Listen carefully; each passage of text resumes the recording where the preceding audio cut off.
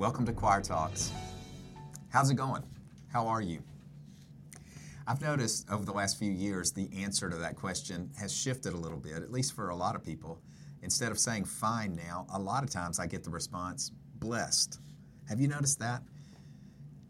Certainly not everyone will use that response, but a lot of people do now.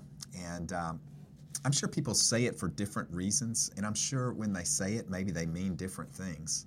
Like maybe they might be indicating that they believe that the good things that are going on in their lives come from a divine source rather than from their self or just from happenstance.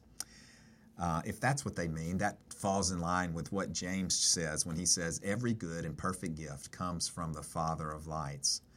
So if that's what they mean, I respect that. Maybe they mean when they say blessed, that they're just taking the opportunity to point someone else to think about God for that day. 1 Peter 3 says, always be ready to give account of the hope that you have. So if that's what they're meaning or that's their agenda, then I respect that. Maybe when someone answers blessed, they are just exercising the discipline to take every opportunity to speak about God's goodness and God's faithfulness. Psalm 89 says, with my mouth I will make your faithfulness known to all generations. So if that's what they mean, then I respect that. Whatever the case, I thought about that word blessed some this week. In that response, I'm blessed. And I wanted to see what the Bible means when the Bible says that we are blessed. I did a word search for the word blessed, and I found that the book of Psalms had more instances of the word blessed than any other book. Here's some of those instances.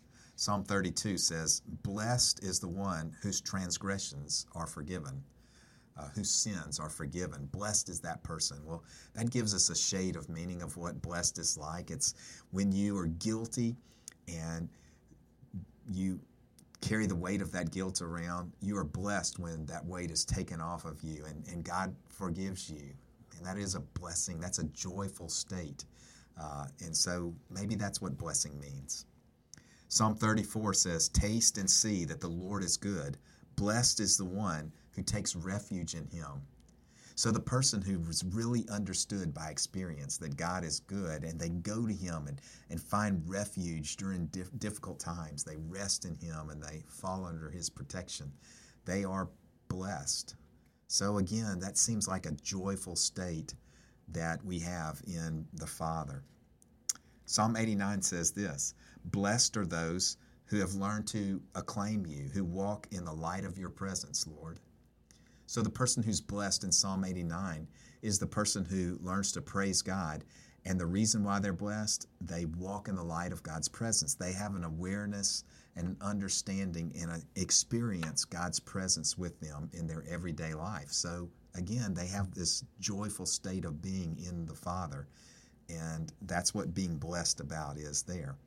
Psalm 128, blessed are those who fear the Lord, who walk in obedience to him.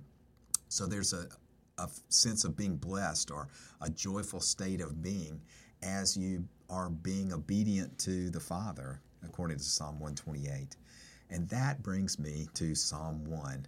And this is really the psalm I wanted to focus on today. This psalm is the beginning, obviously, of the book of Psalms, and it introduces some of the themes that are going to be carried throughout the book of Psalms. And the very first word of Psalm 1 is blessed. And so the theme of Psalm 1 is to show us what it looks like in the life of a believer, a God follower, when he's blessed. What does that look like? It's just 6 short verses, so bear with me. I'm going to read the whole psalm to you. Blessed is the one who does not walk in step with the wicked, or stand in the way of sinners, or sit in the company of mockers. His delight is in the law of the Lord, and he meditates in his law day and night. That person is like a tree planted by streams of water, which yields its fruit in season, and whose leaf does not wither. Whatever they do prospers. Not so the wicked. They are like chaff that the wind blows away. Therefore the wicked will not stand in the judgment, nor sinners in the assembly of the righteous. For the Lord watches over the way of the righteous, but the way of the wicked leads to destruction. So Psalm 1 gives us a description of blessed and shows us that to be blessed, we live in this joyful but right relationship with God. It's really the right relationship with God that gives us this quality of joyful being, which is being blessed. This psalm shows us two types of people. It's kind of a binary look at the world. You're either the righteous or you're part of the wicked. And so the righteous live a blessed life, he says. Verse 1 tells us that the righteous are blessed because they avoid falling into the ways of sin. Listen to it again. Blessed is the one who does not walk in step with the wicked. So walk in step with the wicked is really what all of us did at the beginning when we first start life. We just go the ways of the world, but we walk in ways that are sinful naturally. But he goes on to say that blessed is the one who does not stand in the same way that sinners take. And then he finishes with, he also does not sit in the company of mockers. So it's interesting to me that Jesus starts his most famous sermon, which is found in Matthew 5, and that's called the Sermon on the Mount. And he starts that sermon the same way that the writer of Psalm 1 does. He starts with the word blessed. And just like Psalm 1, he details out what it looks like to live this life of blessing. And he also, like the writer of Psalm 1, shows that being blessed is avoiding the life of ungodliness, the life that goes against the Father. And he shows us also that being blessed is to live a God-like kind of life. So we'll read the Sermon on the Mount at another time, but Matthew chapter 5 would be a good thing to read alongside of chapter 1 here of Psalms. So how does this person avoid these sinful ways? Well, verse 2 says that this person's delight is in the law of the Lord, and he meditates on it day and night. He delights in the teachings of the Father, and not only delights in it, but he shows that by spending time in God's Word. And then he gives us this wonderful illustration in the next verse. He says that person is like a tree. He's like a tree planted by streams of water, which yields fruit in its season, and its leaves do not wither. Whatever they do prospers. So he makes the analogy that the righteous person is like a tree planted beside a stream of water. So that person is always the tree is always drawing nourishment out of that stream, and so it always has enough nourishment to produce its fruit. And even in dry times, its leaves are still going to spring forth, and that tree is going to prosper. And why? Because it is beside the stream of water, and that it draws from that stream. So in this illustration, the stream of water is the teaching and the way of God. And so as we are living as the righteous person, that blessed person, we are there drawing nourishment from the teaching and the Word of God. Remember the first psalm that I mentioned about blessed was the one that said, blessed is the one who is forgiven. And I think that should come into play here, because in the first verse here it says, blessed are those who just avoid evil. But the problem with all of us is that none of us by nature just avoid evil. All of us, the Bible teaches, have sinned and fall short of the glory of God. That's where all of us start. The Bible also says that there are none that are righteous, no, not one. None of us in our own goodness would avoid all sinful ways. So again, Psalm 32 says, blessed is the one who is forgiven. That's how we become the blessed person, is that even though we started life doing things in a sinful way, we have forgiveness, and God gives us this relationship with Him, and now we're able to draw from now we're planted by the streams of water. We're able to draw from Him.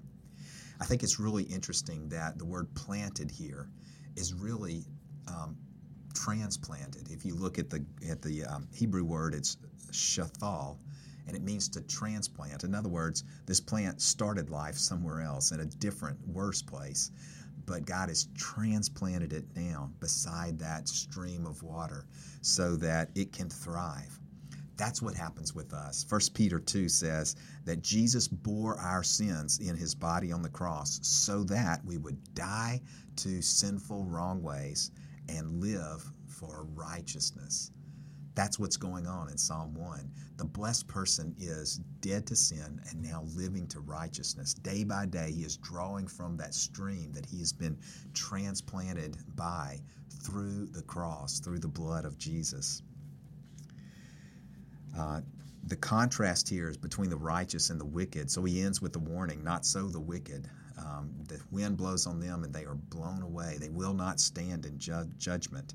The wicked wither away and are affected by the winds because they're not transplanted.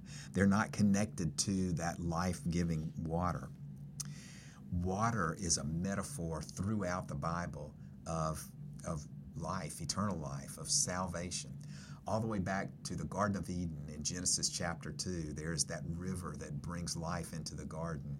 And if you go to the other end of the Bible, in Revelation 22, you see that there's a stream there called the river of life. All throughout the Bible, you see this metaphor coming up, and Jesus uses it also.